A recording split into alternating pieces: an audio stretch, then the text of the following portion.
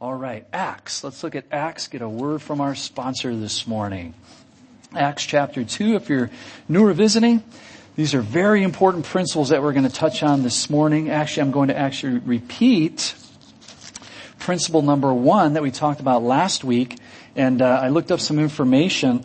They say that basically you have to hear something 7 to 15 times before you comprehend and apply it to your life. 7 to 15 is the average.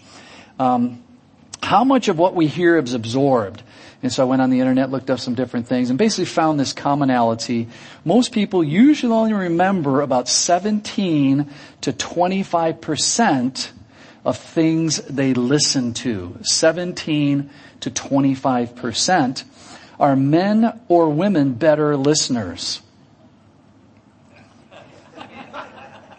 How many of you say men are better listeners? Raise your hand. Don't be afraid. A lot of you people are afraid. I mean, how many of you say men are better listeners? You say, how many of you say women are better listeners? Okay.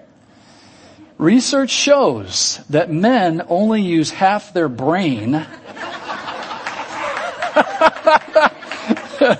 to listen, while women engage both lobes. I love it. There you have it. I believe in science. Pretty interesting. But as I was reading these articles, it is very interesting how they really encourage language and learning the language and this, that, and the other thing. But in school, starting at very, very young, they really don't have classes on listening. And in our marriage discipling and my own personal discipling and counseling people, I always emphasize that. There's a difference between hearing and listening. Huge difference. And we have arguments because we're hearing and we're not listening to the other person trying to surrender. We just keep nailing them. It's more fun to nail somebody. Oh, Lord, we just thank you and praise you for your goodness and your faithfulness. And Lord, we do need to hear from your word. So don't just give us ears to hear. Give us a mind to listen. To listen, to evaluate, and implement your truths into our lives. Father, the world is pressing in so many lies into our eye gates and ear gates, trying to get us to believe so many false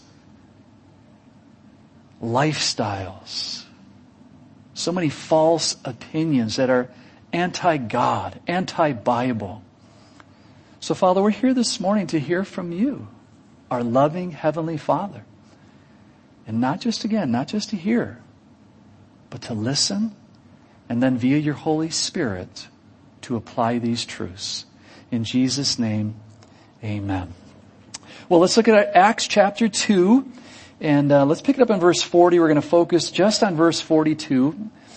And with many other words, Peter testified and exhorted the crowd, saying, "Be saved from this perverse generation." Then those who gladly received his word were baptized, and that day about 3,000 souls were added to them. And again, if you're new or visiting, this is Peter's first, or anyone in the church, his first sermon, the very first sermon of the church. And we made note that Paul referenced the Old Testament. Very, very important to realize that. Peter is now not talking about his flesh, but now he's talking about the scriptures, and he's leading people to God via the scriptures, which is very important for you and I, as I had a couple Mormons last night, a couple girls come and knock on the door, and we just started talking about the Bible, and they had to excuse, I think we have something else we need to do. Well, just remember, God loves you, and what you do with Jesus. He's not the spirit brother of Lucifer. He is God, the only Son of God. You need to know, and you need to know verses to lovingly challenge them, as I challenge them to read the book of the Gospel of John. How are you saved? Well, we're saved through water baptism. No, you're not. That is not a biblical truth. That's your Mormonism telling you that. You're saved by grace through faith, that not of yourselves. It is a gift of God, not of works, lest any man should boast. Ephesians 2:8 and 9. So you don't beat them up. You don't intimidate them or harass them. I even said that to them. I'm not trying to do anything weird here. You got to know the Word. Nobody's going to stand with you in front of God. Joseph Smith, the Pope, nobody. It's going to be you and God. So make sure you know what you're doing with Jesus. It's the most important decision you'll ever make in your whole life. And so Peter here says, the Word says, and they continued steadfastly in the apostles' doctrine. 4 things: in fellowship, in the breaking of bread, and in prayers. So again, last week we went over principle number 1, the Word, but we're going to do it again. The words continued steadfastly. That phrase carries with it in the Greek grammar a tense of a present participle. And you can get the books. I'm not a Greek scholar if you're new or visiting. You can figure this all out. The present participle expresses continuous or repeated action. Also, it signifies action that is contemporary, which means do it today and continue to do it every day. Brush your teeth once a week? Once a month? No, brush your teeth just once a day? Minimum. Maybe 2 or 3 times would be more helpful. And so it's that repeated action, the continuous action. Without even thinking about it, you then get into the habit automatically in the morning. Toothbrush, toothpaste. At night, toothbrush, toothpaste. Maybe after a meal, toothbrush. You just do it. Why? Because you allowed a habit to be created in you that's a good habit. These 4 principles that we're talking about here, they're not going to be a quick fix. Again, if you're newer visiting, or especially you young people, I greatly encourage you to do these 4 habits. You see, do these 4 things over the next 3 months and everything will be okay. It doesn't work that way. It's a lifelong commitment. And I encourage you older saints who are in crews, because you've left the workplace. And so when oftentimes we get in our mind, well, since I'm in retirement in the workplace, I guess it just kind of slides into my whole life.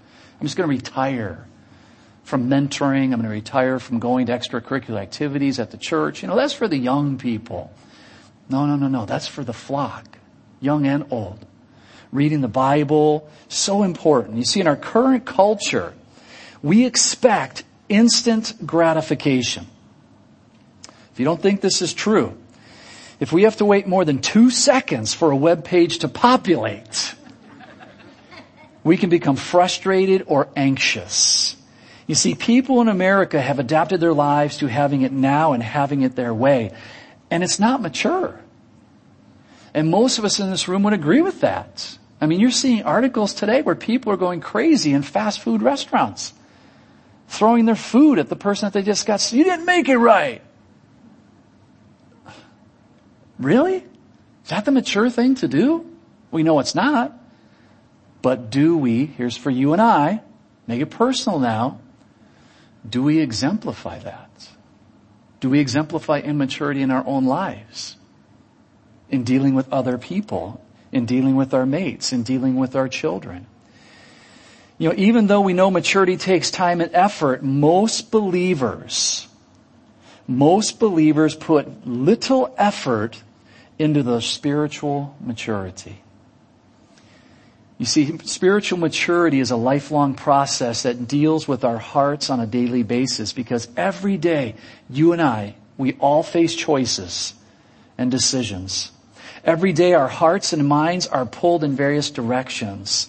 So as I read this, and if I've implemented in my life and encourage anyone that I disciple, any marital couple or single guy or married guy, without the daily reading of the Word, our focus is easily lost to the cares that are going on around us. It's just fast paced, guys. Watching a show last night, it was just like, man, we are so spoiled. Belarus. Poverty. Living day to day, hoping that they can survive that day. Spending their money. It was crazy. Spending their money on lottery tickets. They don't even have money to spend. But they believe if they get lucky and win the big one that they'll be famous. And it talked to one of the men that won the big one. He won $50,000. it was gone within the matter of months. And he's spending more money on the lotto. Guys, we're blessed. We are so blessed. It's so easy for you and I to get sidetracked with so many things, our careers, our hobbies, our families. We can elevate our children, our grandchildren, above the Word of God. No, never. Don't ever let that happen. None of us. Love my kids, love my grandkids, love them. But no, the Word of God I love more. Kids come and go. The Word of God is going to be forevermore.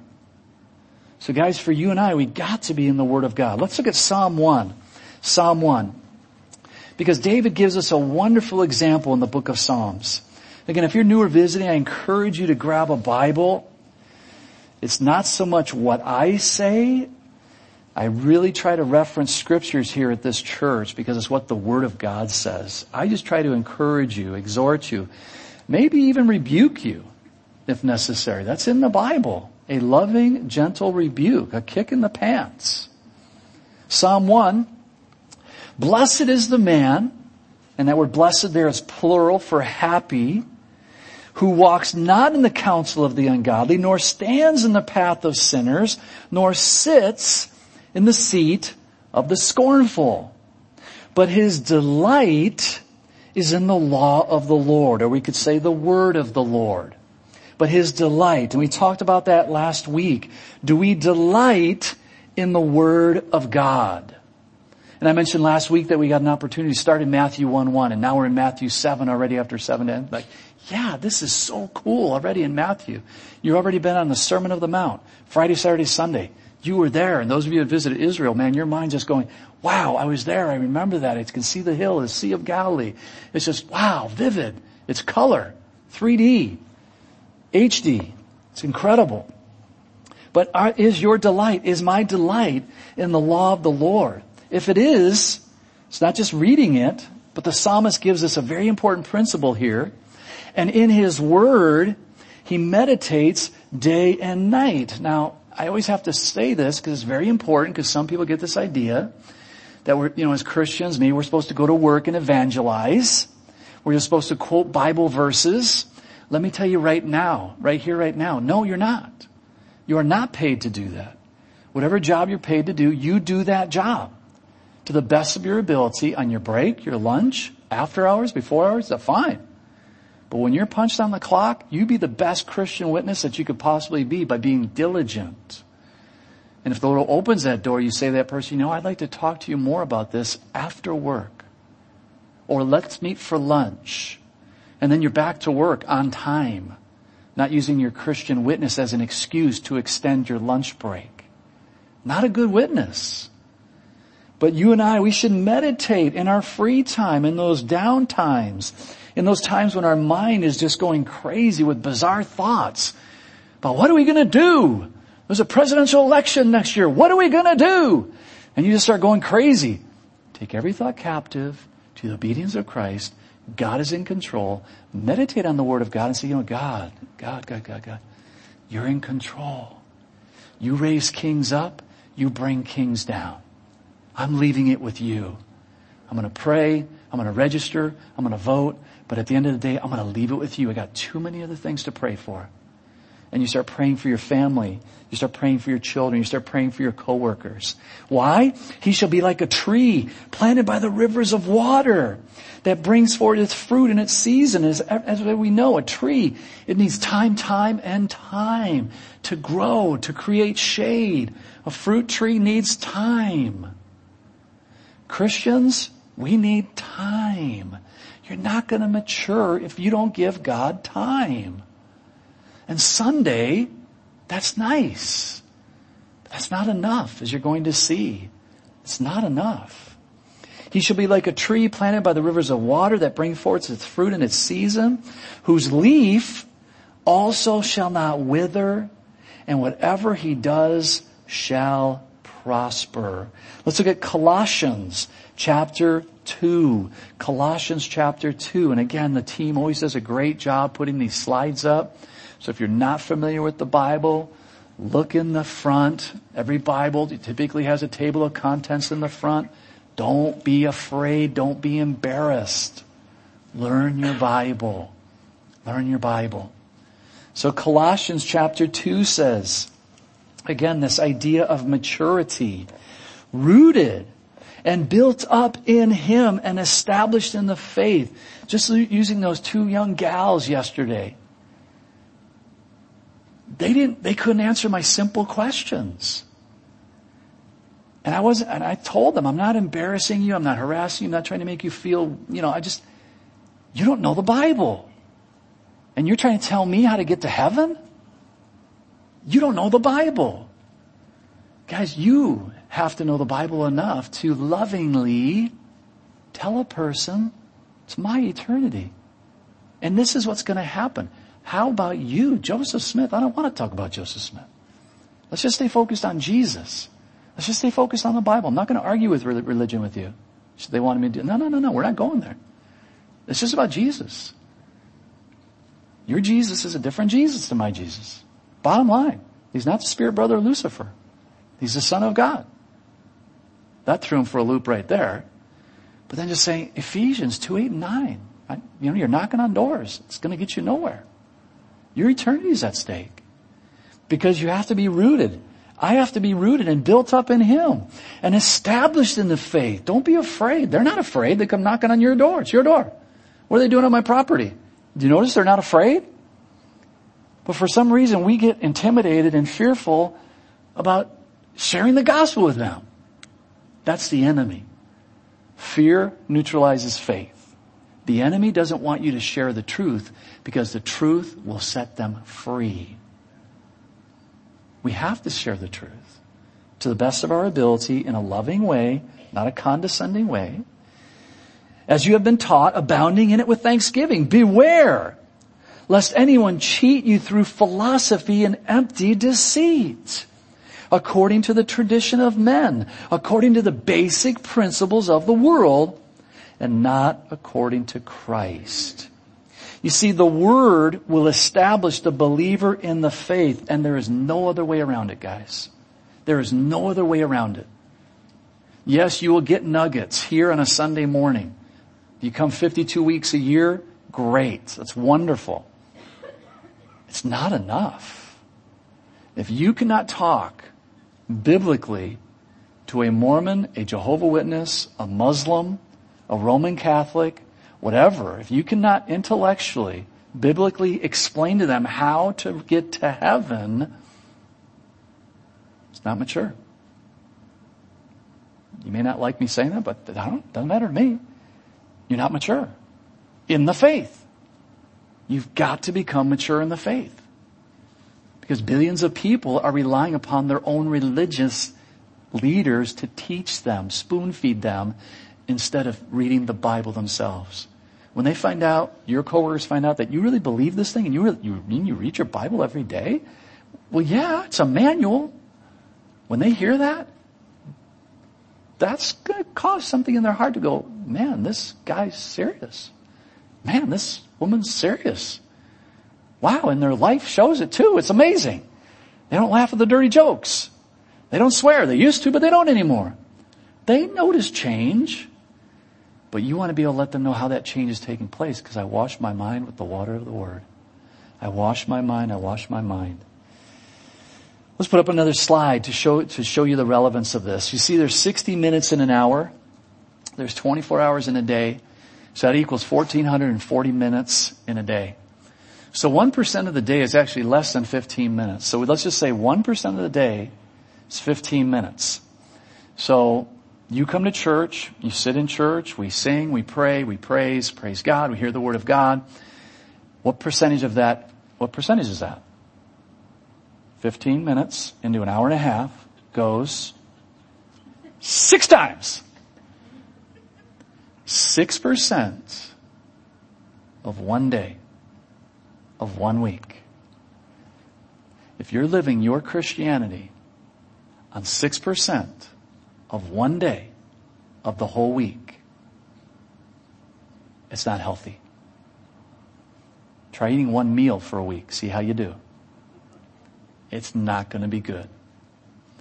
So that's why it's really important to do self-evaluation. Am I reading the Word of God? Young people, When I received Jesus, 17 years old, 17 and a half, this was pounded into my head by the 26-year-old man that was mentoring me.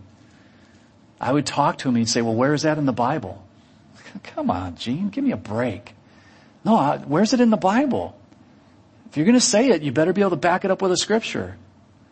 And that, provoked me. It got me mad at times. It got me frustrated. But you know what it also got me to do? Search the scriptures. And that's how I ended up finding out of my Catholic Bible. And again, I'm not bashing any church. Let's be mature enough to talk. Maturity. That out of my Catholic Bible, our Catholic Church was contradicting our Catholic Bible. And that's why I had to leave the Catholic Church. Not because they were bad, but because there was this contradiction. And so when somebody comes and knocks on your door and they offer you a contradiction, you got to be able to say, no, that's a lie. You calling me a liar? Yes, that's a lie. I lovingly want you to know that's a lie. But that takes the Word of God. So I encourage you guys. The second principle of the early church, they continued steadfast in the apostles' doctrine and fellowship. Fellowship. Right now we're not fellowshipping. This is monologue. Fellowshipping requires dialogue. So the second principle of the early church was fellowship. Fellowship has always been vital in the life of the believer, especially when persecution takes place. Believers need, and believers in America are going to find this out more and more, believers need to be around others who have a similar Christian desire and goals. Philippians chapter 2. If therefore there's any encouragement in Christ, I'm just going to read these because we're running behind, but I encourage you to write them down. If therefore there is any encouragement in Christ, if there is any consolation of love, if there is any fellowship of the Holy Spirit, if there any affection and compassion, make my joy complete by being of the same mind, maintaining the same love, united in spirit, intent on one purpose. In 1 John 1:7 we read this, but if we walk in the light as He is in the light, we have fellowship with one another. Has there been a time in your life as a believer when you were in sin and another believer didn't want to hang around you? Or if they were hanging around you, you felt uncomfortable? Yeah, that's reality. That's because they're in the light and you're not walking in the light. Not talking about salvation. Get mature. Get it off the table. Just talking about sanctification, our everyday walk. And you're uncomfortable, you're feeling uneasy, and you go, man, I need to get back to Jesus. This guy's making me uncomfortable. You got to get in the light. We got to stay in the light. All of us. If we do that, we'll have fellowship with one another. And the blood of Jesus Christ, His Son, cleanses us from all sins. You see, it's often been said, my parents said it, I said it to my children, I'll say it to my grandkids.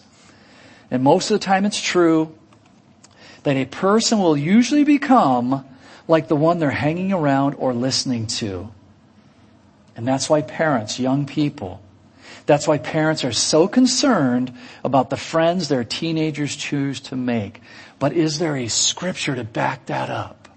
I'm so glad you asked. 1 Corinthians 15:33. Not 34, my mistake, should be 33 only. Do not be deceived. Evil company corrupts good habits. Encourage you to memorize that verse. 1 Corinthians 15:33. Do not be deceived.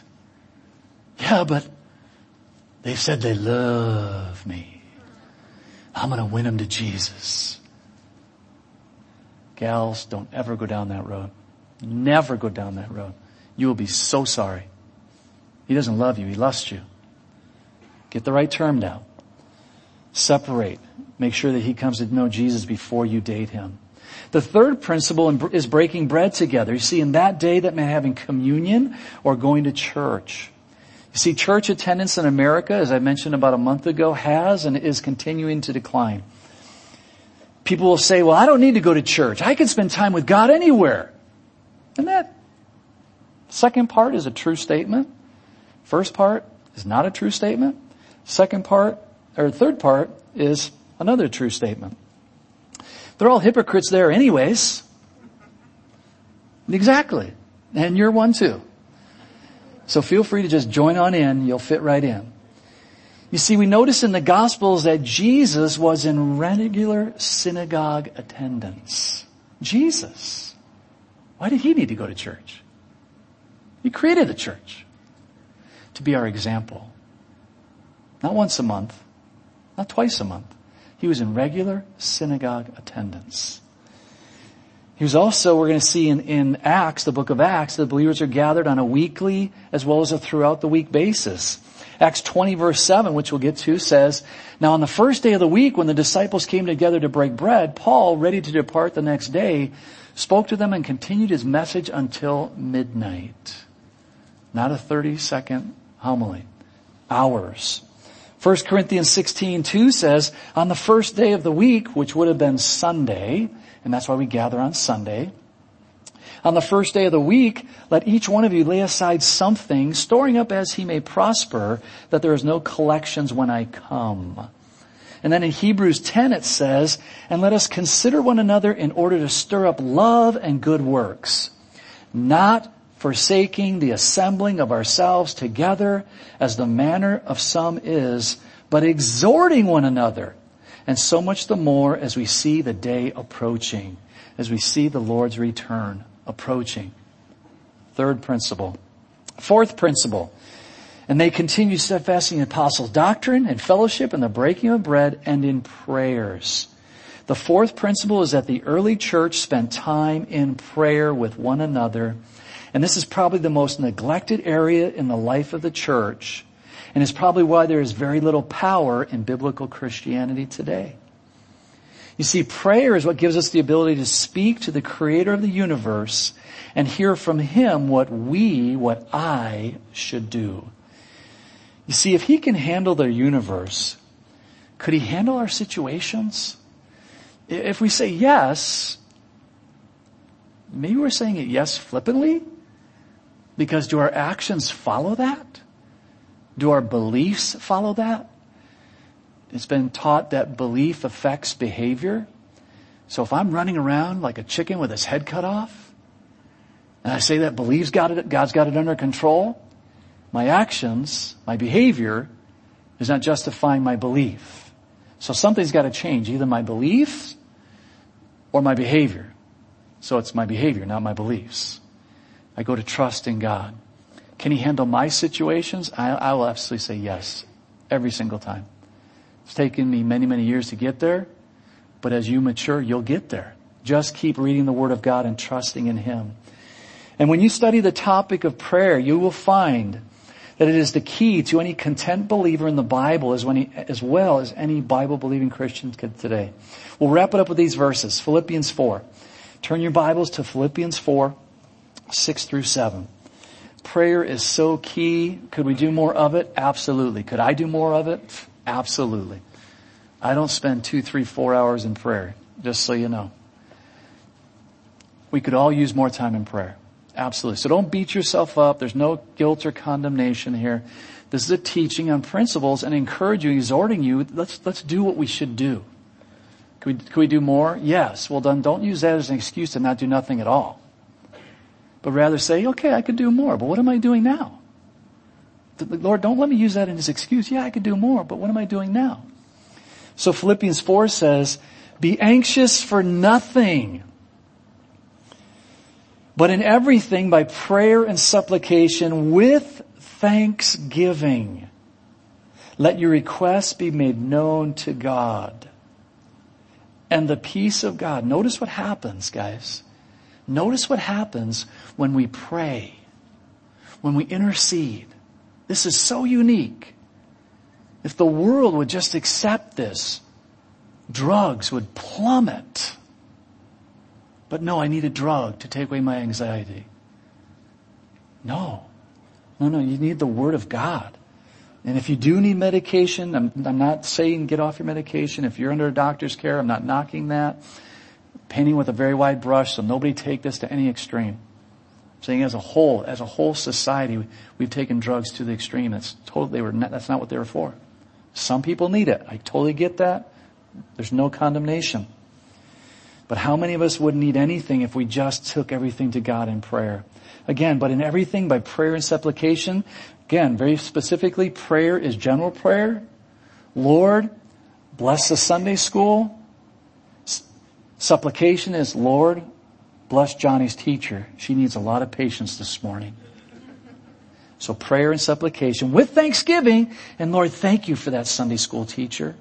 Let your request be made known to God. And the peace of God, which surpasses all understanding, will guard your hearts and minds through Christ Jesus. And the peace of God. When I say I remember, I don't remember. I just know it as a fact. 4 years ago, the whole thing started. The debates. And people were so anxious. And what's going to happen? And this and that and the other thing. Oh, we need to do this. We need to do that. How about if we trust in God? How about if we just trust in God?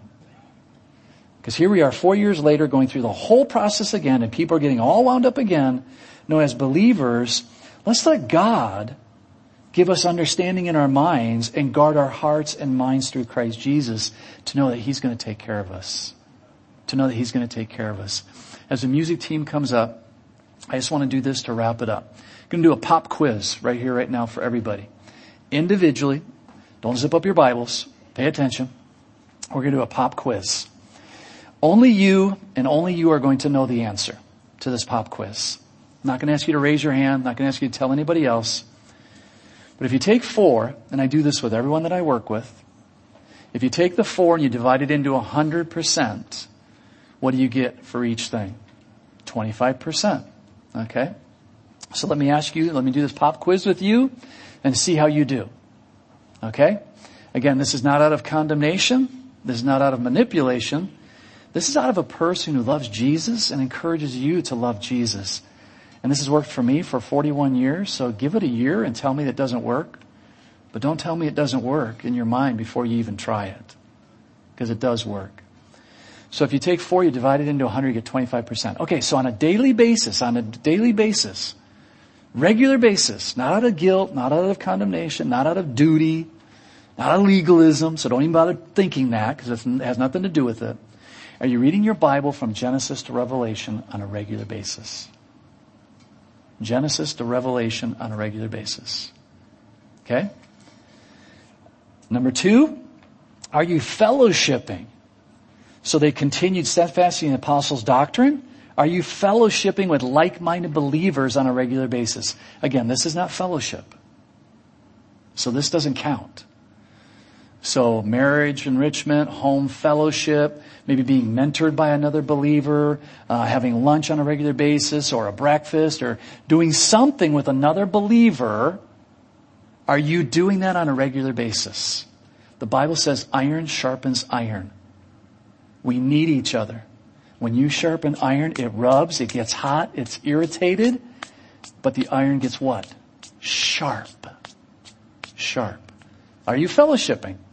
Third, so apostles' doctrine, fellowship, and the breaking of bread. Are you at church? You guys got that one. No problem. You're here. All right. You got 25%, which is really only 6%. Just want to make sure the test is graded accurately. We don't grade on a curve here. This isn't modern day universities with safe spots. And in prayers, number 4. Are you praying on a regular basis to your God on a regular basis? 5, 10, 15 minutes a day on a regular basis. 3, 4, 5, 6 times a week on a regular basis. There you go. You just took a quiz. You might not like the answer, but it's your answer, not mine. Don't blame me. I'm just here to encourage you. Change that answer. Raise it if it's 25%. Raise it if it's 50%. Raise it if it's 75%. You tell your teenagers, what's with this 50% here? That's fine. You got 2 out of the 4 right. That's good job. University will accept you. You'll be fine. We don't do that, do we? No, we tell our children, you want to go on in life? Would you apply yourself, please? Careful, those fingers pointing back at you. Always point like this. Father, we thank you and praise you. Lord, apart from your Holy Spirit, I would fail the test. It's not my good ambitions that have kept me these years. It's only your Holy Spirit. So, Father, I give you all the credit for stirring my heart to read and to fellowship and to be at church and to be in prayer meetings and to pray with my wife and to pray with my kids and to have my own private prayer time. It can only happen through the Holy Spirit. This isn't a pep talk. This is not self-will. This is surrender. So, Father, help us as believers this morning to take the test, to take the answer that we got, and to kick ourselves in the pants. To invite your Holy Spirit to raise the grade. To invite your Holy Spirit to give us that desire that we say we have, but we don't follow through on. Because again, this is not self-will. This is the Holy Spirit. Father, your word, Jesus taught, ask, seek, knock. If you ask for more of the Holy Spirit, my Father will give you more of the Holy Spirit. So, Father, fill us afresh, fill us anew with your Holy Spirit, that we might do those things that you would have us to do, that we'd be established in the faith in these wicked days that we're living in, that we'd be able to give every man, every woman an answer for the hope that we have in Jesus Christ. In Jesus' precious name, amen. When we all stand, guys, God bless you. Have a great day. And again, be encouraged and strengthened. If you need prayer for anything, please come up. We'd love to pray for you. God bless you guys. You're my author, my maker, my ransom, my savior, my refuge, my hiding place. You're my helper, my healer, my blessed